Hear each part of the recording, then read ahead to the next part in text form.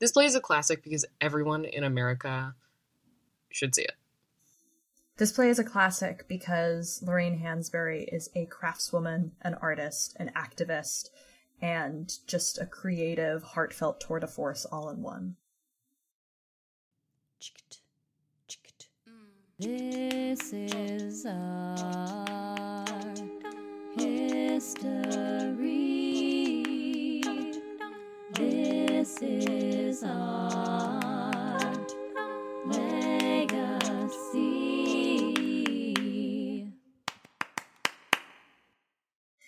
Hello, and welcome to This is a Classic, the Expand the Canon Theater podcast. We're your hosts, Emily Lyon, curator of Expand the Canon and artistic director of Hedgepig Ensemble.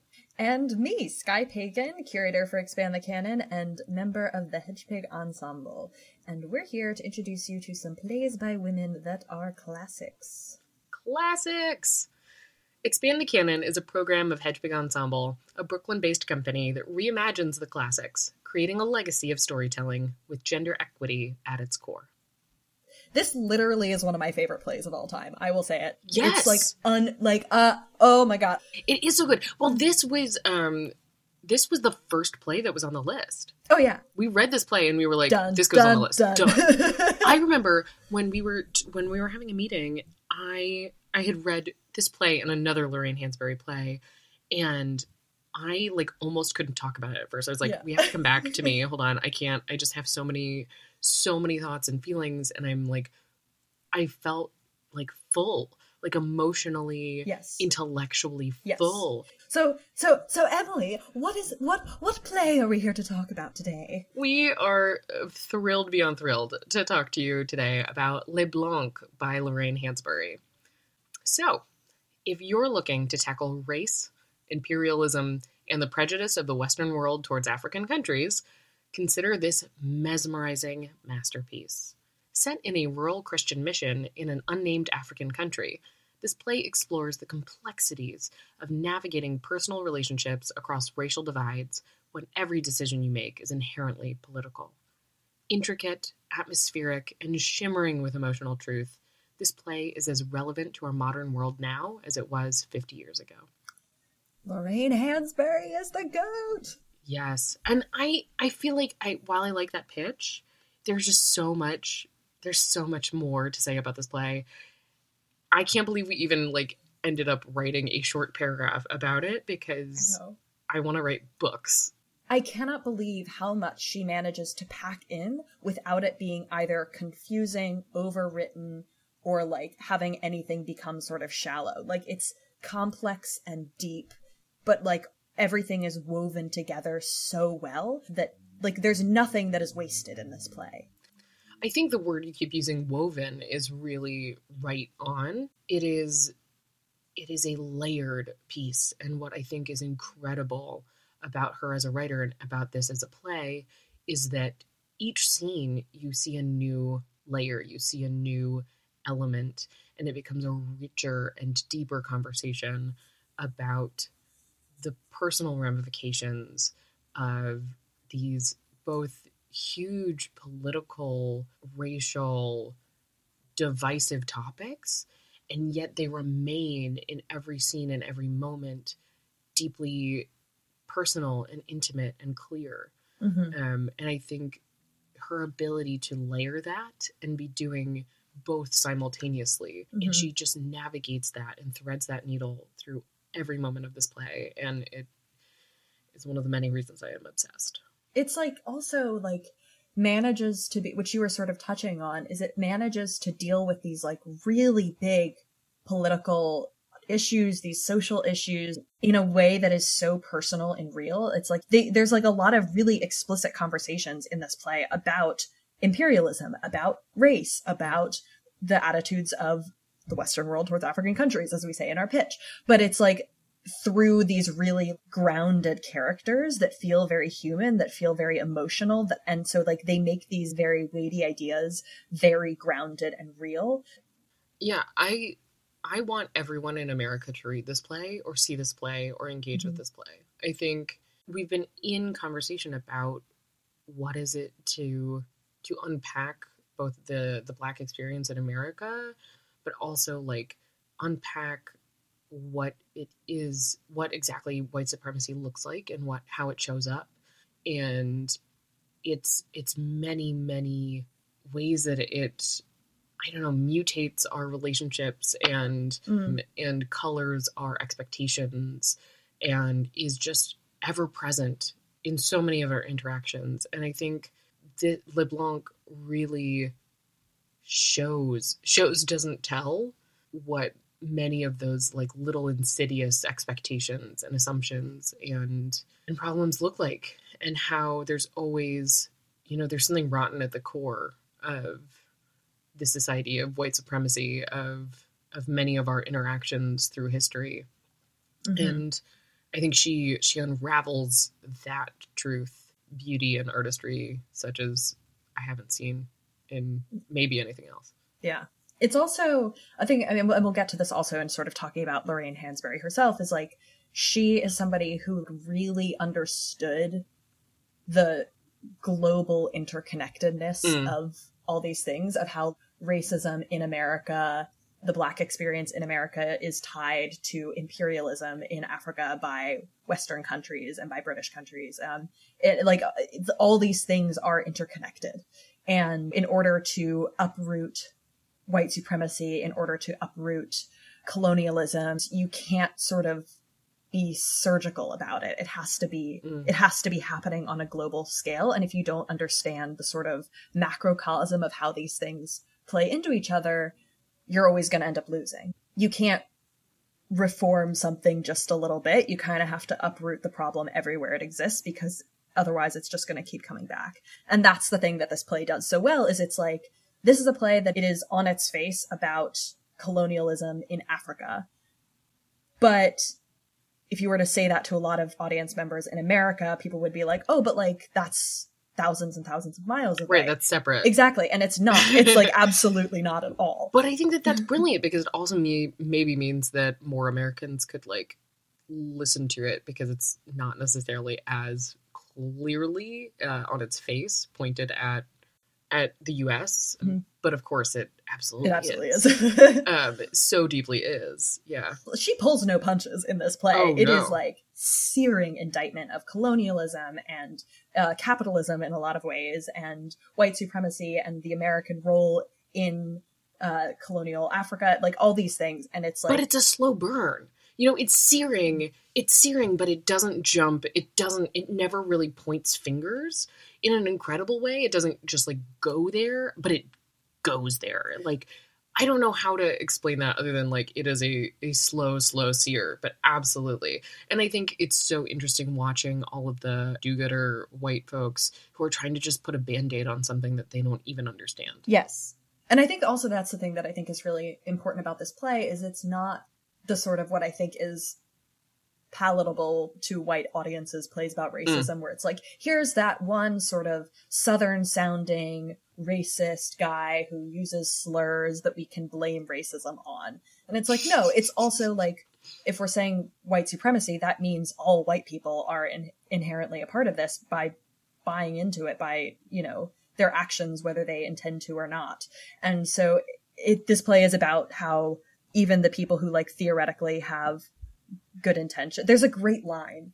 I'm going to misquote it slightly, but it's something along the lines of well-intentioned imperialism is still imperialism.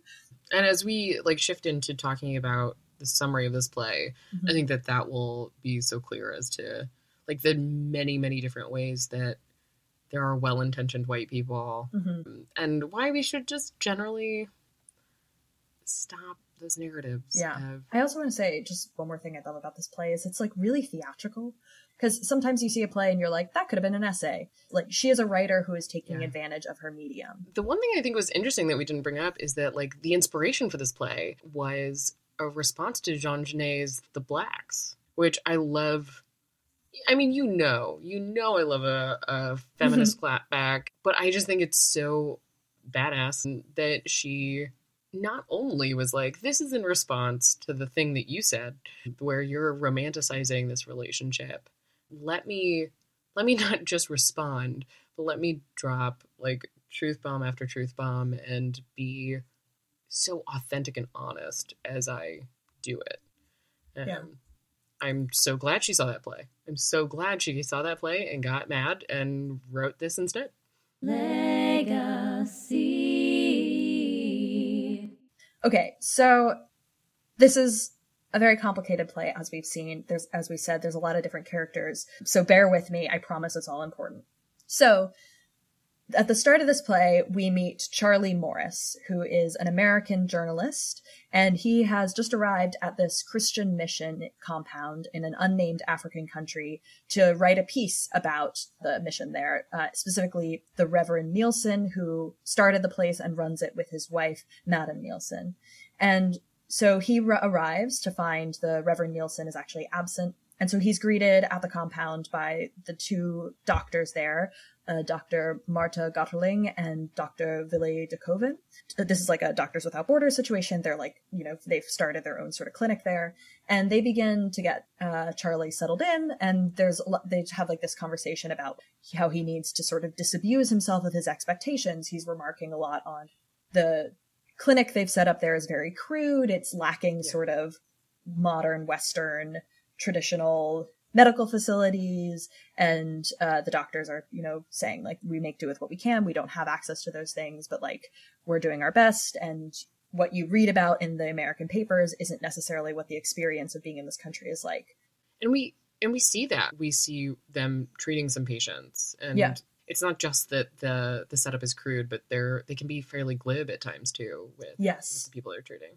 Yeah. So throughout this whole conversation, they are seeing various patients, and people come from all over to get treated at this clinic. And throughout this scene, as they're having this conversation and as Charlie's getting settled in and they're treating these patients, periodically there's like drum sounds heard, and the doctors are like kind of vague about what they mean. They don't seem to know specifically what they are. But eventually there are gunshots heard, and Charlie's kind of alarmed by this. And it's like, oh, gunshots, that's kind of scary. And the doctors are like, oh, but we're living in a war zone. That's kind of normal. And there's sort of like this clear sense of the news that has been reported about what is going on in this country in Africa is like not actually maybe what's actually going on. And so Charlie comes in expecting one thing, and then there's some gunshots, and the mission isn't that well set up, and like the vibes are weird. And then right after these gunshots come in, there's this guy, a military man named Major Rice. He enters, joins them, and he's clearly kind of hostile towards Charlie as a journalist, and clearly very hostile to the various African villagers around them. He refers to them as terrorists and lots of other sort of loaded racialized language.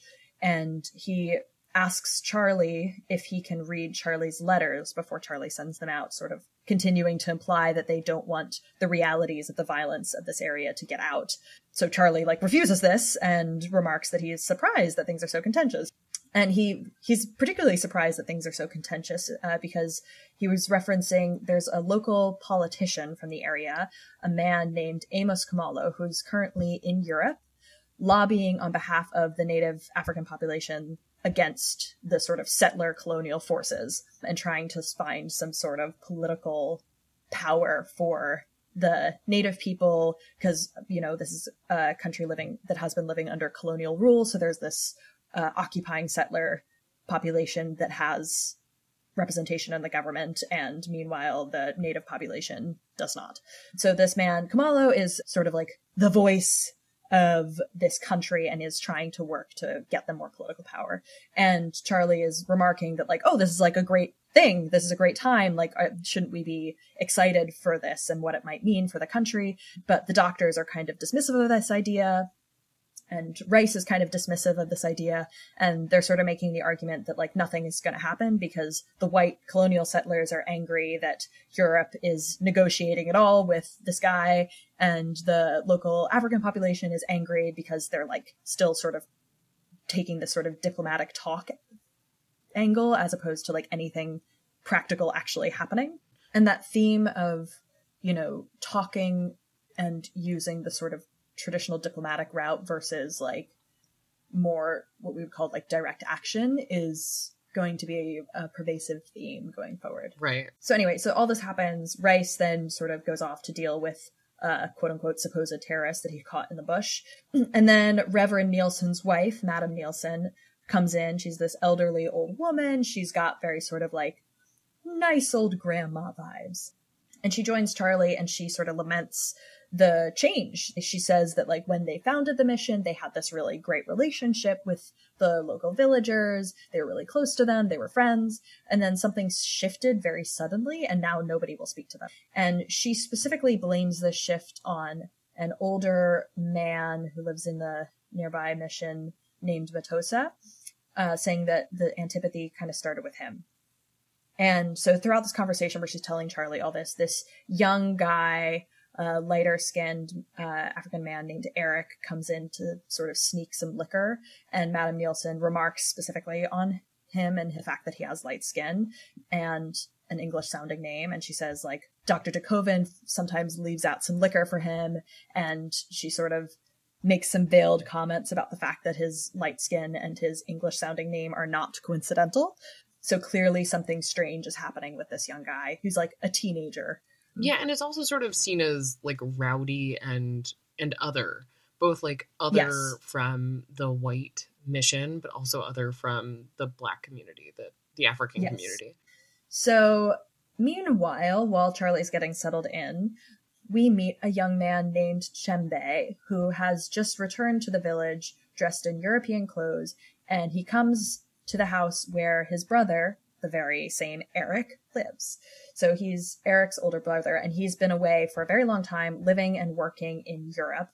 Comes out that he's actually even recently been married to a European woman. He had a kid with her, but he has returned home because his father, the old Matosa, who Madame Nielsen was talking about as like potentially the source of some of the antipathy towards the mission, old Matosa has been in ill health, and so Eric had sent for Chembe to come home see his father before he dies.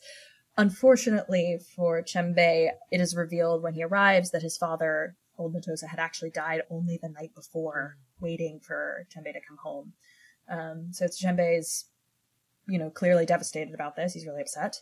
But he's happy to see Eric. It's been a really long time since he's been home, so they have this really sweet scene where they're catching up, and the conversation sort of turns lightly to politics. They talk a little bit about Kumalo, the local politician. And it's clear from the way Chembe is talking that at least at some point in his life, he was fairly aligned with the sort of revolutionary cause against the white settlers. He seems more sort of like the retired revolutionary now. He seems like he's kind of distanced himself from it. And it's also just important to note, like, even though Eric is clearly light-skinned, Chembe is not. Yes. So they start talking about their other brother, Abiosa, and wishing he was there. He hasn't been home in a while. And as they're talking about here, oh my God, Abiosa appears. Amazing. Abiosa is the oldest brother. They don't see him much. They're thrilled to see him. But then it comes out, and in that conversation, that Abiosa is actually about to be ordained as a priest. Yeah. And Chembe does not like that at all. So they have sort of a very tense conversation about it. And it's like this very complicated situation where like they're sort of arguing who gets to align themselves more as African versus who's more European. Like, is Chembe more European because he lives in Europe and has a European wife? Is Abiosa more European because he's aligned himself with this European religion? And here spreading it, yeah. Yeah, and that's very complicated. They're just arguing about this, and eventually Chembe sort of storms off to take part in his father's burial, which will be this big traditional ceremony, and he storms off to do that. So, trouble at home. So back at the mission, meanwhile, Major Rice comes in to interrupt the daily business with the doctors and Charlie to say that there have been some attacks on settler families and the white colonial settler families, and a number of them have been killed. And, these are attacks that are by local sort of revolutionary forces against the colonial families. And they also were killing, like, the children in those families as well. Yeah. Which is something that is, like, really upsets him. Yes. Everybody's really upset about that, and they're sort of processing what this means and what it might mean for them within this community when Chembe comes in to visit Madame Nielsen. And it's very clear they've had a historically warm relationship, and he's just about to leave after chatting with her and catching up when Major Rice stops him and asks him why he doesn't have his papers with him. And this becomes very tense because everyone is like, this is Chenbei, you know him, you clearly know him, you addressed him by his name, why are you asking for his papers? And Major Rice is doing the like, well, I'm doing my job, he has to follow the rules kind of thing. And Charlie kind of tries to diffuse the situation, doesn't work, and Rice goes off on this like very racist, very pro-imperialist diatribe about how he, Major Rice, grew up in this country and has therefore as much a right to be there and defend himself as anyone else, and how they won't suffer for this violence, and how Chenbei should go tell his fellow countrymen that, or they'll be sorry. Cool. Not great. Nobody really says anything. Everybody else leaves. Chenbei is left alone with Charlie. And Charlie, the journalist, is like, I'm gonna chat up this guy. Let's have a chat. I want to drink, like, hang out with me. And Chenbei is initially like, It's been a big day. Yeah. For Charlie. Yeah. But Chenbei is like very much like initially, I do not want to chat with this random dude. Because there's also like a curfew too. Like I can't get stuck here with you with this curfew going on. Yes. So he's initially very reticent, but like Charlie convinces him. He like makes some jokes about well-intentioned white folks and like promises not to talk about race or colonialism. So Chenbei relents, and then Charlie proceeds to do exactly what he said he wasn't going to do and talk about race and colonialism. Cool, bro. So he So he reveals he's gone rogue from his newspaper, actually, to come do this story. He was supposed to be doing something else, and he just like got on a different airplane because he says he was so moved and impressed by the work that the Reverend and his wife are doing here, that this mission is doing in the country. And Chenbei is kind of like, whoa, dude. And this is where that great line came in of like, well-intentioned imperialism is still imperialism. Like, you know, they might be coming in here with some good thoughts, but like, let's not pretend that like they are solving the problem. Just because they have good press doesn't mean it's actually good stuff. Yes. And then they proceed to have this like incredible scene about, and this is where that sort of skill of Hansberry's of like talking about these very heady ideas from like a place of emotional truth really comes through. So like they cover colonial politics and Western attitudes towards Africa and American treatment of Black people. And it's like Charlie's very much trying to make the point of like, we're on the same side. Like we're all just trying to help you. And Chenbei is like, why do you think I need your help? Who are you to tell me what help I need from you? And it's very complicated, and all this is just suddenly, they're like getting pretty heated, and then this is brought to a sudden halt because Chenbei has this vision of this woman who's clearly the embodiment of like this traditional female warrior figure. Clearly someone he sort of recognizes, and he tries to ward her off, saying that he's left all this, he's left this fight, it's not his fight anymore, he's married, he's in Europe, he has a wife, he has a kid, but she won't listen, and she continues to press him, and there's this great moment she like tries to hand him a spear, and he's like, I'm done with spears. End of the act. That's definitely one of the scenes that I just can't get out of my mind. That scene. I know, it's an unbelievable scene. So, time passes.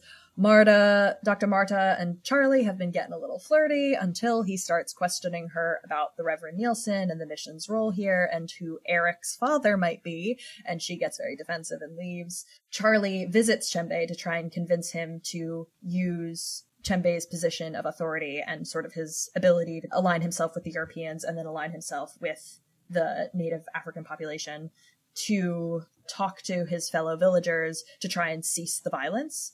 And they argue again. Chenbei's trying to make Charlie understand that the native population has tried nonviolence for decades and nobody cared. And that in fact, violence was used against them for even longer and nobody cared.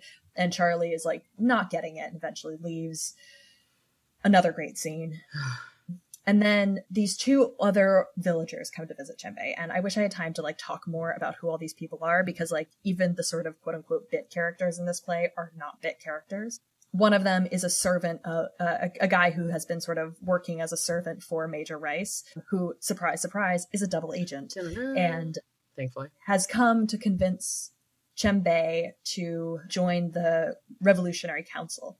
And they tell him that actually Chenbei's father, Old Matosa, who Madame Nielsen had been talking about at the top of the play as like a potential ringleader in this revolution, had in fact been that ringleader, and they try and convince Chenbei that he should take up his father's mantle essentially and lead the revolution. And Chenbei refuses, saying he doesn't want to be any part of the violence. So they leave. They're not happy. And then things start really disintegrating. So Major Rice comes back in and assumes military command of the mission. None of the doctors or Madame Nielsen will really stand up to him despite Charlie's pleas. There's this great scene between Dr. DeKoven and Charlie where Dr. DeKoven is like, yeah, I've realized that we're imperialists here and it's bad. And Charlie is like, how can you say that? And DeKoven is like, how can you be in this world and have your eyes open and not see that? It's really fascinating. So nobody will stand up to Rice. And then worse, Rice tells them that that local politician, Amos Khumalo, who had been the hope of the revolution, was arrested for, quote, inciting violence. Obviously trumped up charges. The warrior woman, the mystical warrior woman, returns again for Chembe, and this time he accepts her invitation. So, rolling back slightly, Abiosa, Chembe's older brother, who was trying to be a priest, had just found out accidentally from young Eric who the central figures of this revolutionary plot are. Namely, that it was that sort of double agent figure who'd been working with Rice. And he goes and he tells Major Rice this. And Rice returns to the compound with this servant character who goes by Peter but is actually named Nagalo, and says he's going to make an example of him, and he shoots him in front of everybody. And Rice also reveals that there's been another attack on a nearby settlement and that Reverend Nielsen himself was killed. Woof. So a lot of death. There's very much a sense of impending doom, and Madame Nielsen confesses to Charlie that, like, the Reverend was kind of anti-Black all along. She reveals that Major Rice was actually Eric's biological father, and that Eric's mother had died in childbirth because the Reverend wouldn't intercede to help her because he was so anti-interracial marriages / children, that he would prefer to have a woman die and the child die than intervene. So Madame Nielsen herself had delivered the child. Which is so heartbreaking for so many reasons, because Madame Nielsen was so close to her, but also, like, correct me if I'm wrong, but when we say that Major Rice was the father of Eric, I mean, yeah, he's the father, but it's not like they were having a productive relationship that was super loving. Is not what I got from that. It's never explicitly said what the nature of that relationship is. I think it is very easy to assume that it was not consensual, based on the way Major Rice acts and the way everybody is about it. So, like, clearly, like, terrible, terrible situation, and, like, poor Eric has been left to suffer for it. And so Madame Nielsen and Dr. DeKoven, who's the doctor who's always drunk, who had given liquor to Eric, are kind of the only people who, like, ever looked out for him in their own way. And that, too, like, when his mother died it seems like when the mission went bad. Like, even though there were anti-Black sentiments from the Reverend before, it's like that's when the waters really got poisoned. Well, it was that, and it was also old Matosa Chembe's father had been doing this, and him and his revolutionary council and some of the other local leaders had been doing this thing where they would like sort of draw up essentially like potential laws or petitions or things like that, and they would show that they were going to bring to the local settler government to lobby them for like more land restrictions, voice on the council, things like that. And they would show them to the Reverend for advice, and he would sort of give them notes. And then one time they had come to him with a petition to ask for a voice in the government, and he dismissed them and was like, I won't help you with this. So that was the beginning of the end, really. Like, you wanted us to get along as long as I didn't ask for a seat at the table. Yep. So bad. So all this is happening, and everybody knows, based on everything that's happened to this point, Rice killing this character in Gallo and the Reverend dying, that the mission is about to become a target. So Charlie and the doctors are evacuated. Charlie and Chembe have this moment where before Charlie leaves, where they shake hands. Charlie is like, I swear I heard what you were trying to tell me. Like, I've been listening. And Chembe is like very clearly unconvinced by that, but they do shake hands. Madame Nielsen remains behind. She's like, this is my home. I'm not leaving. The revolutionaries enter with Abiosa, Chembe's brother, who had betrayed their cause to Major Rice, and Chembe himself shoots him. And then the soldiers, Major Rice's military forces, storm the compound. They fight the revolutionaries. Madame Nielsen is killed in the crossfire, and the mission is burned to the ground. Everybody leaves, and Chembe is left alone with the wreckage of his former home and the bodies of Madame Nielsen and Abiosa. And that's the end of the play. I mean, this is what you were saying too. Like, Lorraine Hansberry is so good at using her medium. It's a deeply theatrical play, and that's why we can tell you all about it, and it will still never convey the beauty of LeBlanc, of this play, of her brilliance. History. So, who is Lorraine Hansberry? Lorraine Vivian Hansberry was born on May 19th in 1930 in Chicago, Illinois. She was the youngest of 4 kids. Her father was a real estate broker, and her mother taught at a driving school and served as a local ward committee woman. Sort of early formative experiences. In 1938, her family bought a house in the predominantly white area of the south side of Chicago called the Washington Park subdivision.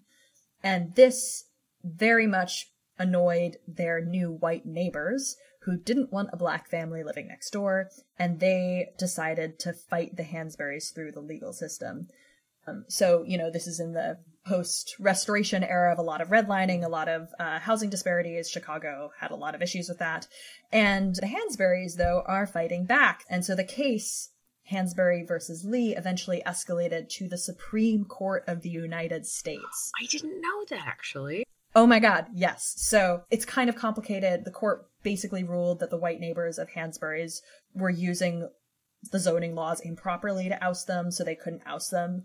So there's a later court case. This is a whole rabbit hole you can go into, and it's really interesting. I highly recommend it. I wonder if this, inspired a play or anything. More on that later. But the case, it didn't outlaw the actual legalese, basically, that the white neighbors were using. It just said that they were using it improperly in this case. There was a later case in a few years after that outlawed this sort of zoning entirely. Super interesting rabbit hole. Anyway, as Emily alluded to, this experience with housing discrimination might go on to influence the young Lorraine Hansberry in a number of plays, perhaps one day leading her to some Tony nominations. More on that later. So, as you may have gathered, the Hansberrys were very active in the Chicago NAACP and in local politics, and their home was this frequent hub for a lot of black activists and celebrities in the civil rights movement, people like W.E.B. Du Bois and Langston Hughes and Duke Ellington and Jesse Owens. So Lorraine Hansberry is growing up, getting access and to these voices in the civil rights movement, and it's going to go on to be a huge influence on her life. It's so cool that she saw her mother being a big part of that too. Right, it wasn't just mother's a local politician. Yeah. Not just these amazing men. The whole family. And if you look, her siblings go on to do stuff too. It's real. They're a cool family. So this, as we said, runs in the family. Lorraine Hansberry herself went on to attend the University of Wisconsin at Madison. She was a badger. Where I don't know what that means. For sure. I think that's their mascot. Your Midwest is showing. Sorry, excuse me. Pardon. So she went to the University of Wisconsin-Madison, and she promptly became very active in the local Communist Party and led the fight to integrate a campus dormitory. She's baller. After graduating, she briefly went on to work in electoral politics. She worked on Henry A. Wallace's 1948 presidential campaign. I didn't know who he was either. He lost, but he was like a progressive candidate. He definitely lost. Yeah. So she also spent a summer studying painting in Mexico, because why not? So just a very intellectually curious, creative, driven woman. So after these experiences, she moved to New York in 1950 to pursue a career in writing. And in 1951, she joined the staff of the black newspaper in Harlem titled Freedom, which ran for about 5 years. And she moved up to Harlem.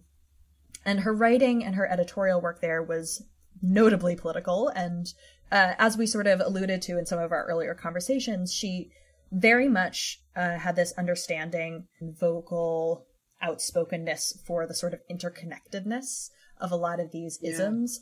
So she's drawing connections between class politics and the communist agenda and the fight against white supremacy and colonialism and all these things and how they are interconnected. And she was very vocal on the fight for racial and gender equality on a global scale in addition to a domestic one. She, was writing about politics in Africa as much as she was writing about, voting rights in the South. And she was very staunchly anti-imperialist and colonialist, as we see in works like Les And, Blancs. you know, that was before intersectional was a term, but I think Yes. that that's so many of her views is just like how Yeah. intersectional everything, all of these dimensions are. And it's a thing that like we often are like skirting around in our education system in conversations about the early civil rights movement, is a lot of it was connected to communism.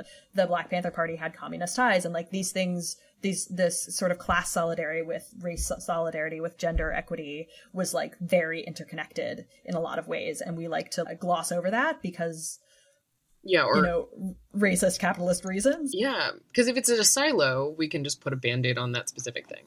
Yes. So during her time at Freedom Magazine, she began to write some scripts for some of the news. They had these like newspaper pageants and celebrations, and she would just write these little scripts for them, and thus began her foray into theater. So she married a man named Robert Nemiroff in 1953. He was a songwriter and a political activist, and this allowed Hansberry to transition to writing full time. They did separate pretty quickly. They separated in 1957 and they divorced a few years later, although they retained a professional relationship until Hansberry's death. Oh. So in 1957, that same year they separated, Hansberry wrote what would go on to be her history-making play, A Raisin in the Sun, drawing from a lot on those experiences with housing discrimination back in Chicago. I'm sure if you're listening to this podcast, you are at least familiar with it. If you haven't read it, please God, read it. It's brilliant. This opened on Broadway in 1959. It was nominated for 4 Tonys, including Best Play. This was the first time a Black woman playwright had a play on Broadway. She was 29 years old. And this led to like this meteoric rise to fame. Overnight, she's, you know, well known. The play's translated in 35 languages. She's commissioned by a number of film studios to write several more projects, including a film of Raisin and then a television show about slavery called The Drinking Gourd, both of which were at the last second rejected by the networks for being, quote, too controversial. Ugh. The Yeah. Drinking Gourd you can still find scripts of. I think in one of the anthologies that has Les Blancs, you can read at least parts of that. So following this rise to fame and her divorce, Hansberry, who had long been a closeted lesbian, felt... Oh my God. Yeah. I did not know that. Yeah, so she was under a lot of pressure to hide her feelings from the public eye. She didn't feel comfortable. You know, this is the 1950s. She like it's Yeah. very much not cool to be out. I'm sure it's extremely not cool to be out as a woman of color, as a Black woman. And when you're like trailblazing and feel like you have to represent everyone that looks like you. Yeah, exactly. So she's like really stressed about this. She did contribute some letters to a few queer rights organizations and magazines. She never published under her full name. It was always under her initials. And she never like openly aligned herself with the gay liberation movement. However, later in her life, after her divorce and a little further on into success, she did seem to be getting more comfortable openly sort of navigating her sexuality. She developed this network of queer friends. She started having a few relationships with other women, and she began vacationing in Provincetown. Get it? Yep. However, all of this is tragically cut so short. She developed pancreatic cancer at the age of 34 and died within a year. So unbelievably young. And she's like on this just upward trajectory. She had her performance of Raisin just 5 years before, and 5 years later she's dead. It's unbelievably tragic. Her funeral was attended by the likes of activists like Paul Robeson and James Forman, and there were messages read aloud from both James Baldwin and Martin Luther King at her funeral, sort of acknowledging her unique voice and the genius that she had, and what a loss it was to both like the Black community, but also just like culture as a whole, because she was an artistic voice that comes once in a generation, and she died so young. So although she had only lived to see 2 of her plays performed, one was Raisin, one was The Sign in Sidney Brustein's Window, which we recommend, great play. She had lived to see many of her other writings published, a lot of essays and articles, and a lot of her work was published posthumously at the behest of her ex-husband, including Les Blancs. So she remains, to this day, one of the most influential writers, activists, thinkers of the 20th century. The loss of her genius truly is incalculable, but the works that she did manage to put out there in such a short life are just a gift, and how lucky we are that she like got to share what she did with us. So yeah, that's Lorraine Hansberry. I will never have enough Lorraine Hansberry in my life. Yeah. None of us will. Dong, dong. Thank you for joining us for our Le Blanc edition of This is a Classic, the Expand the Canon podcast. Find where to get this script and learn more at expandthecanon.com. If you believe in the importance of expanding the canon, please give us a 5-star review and subscribe to this podcast wherever you get your podcasts. Then hit the share button and forward it along to a friend, a colleague, or a professor. Forward the script to a friend. I did that the other day. Let's make it go everywhere. Everyone should read this play. If you haven't heard us say that enough. For info on what's up next, you can follow us on Instagram At Hedgepig Ensemble Theater or Facebook, / Hedgepig Ensemble Theater. or you can join our mailing list at hedgepigensemble.org. You can also, I've just remembered, we have a TikTok now, so find us on TikTok. Hey! Hey! You can also support this effort by donating at the link in the comments below. Once again, I'm Sky Pagan. And I'm Emily Lyon. And we'll see you next time. Thank you. Read this play.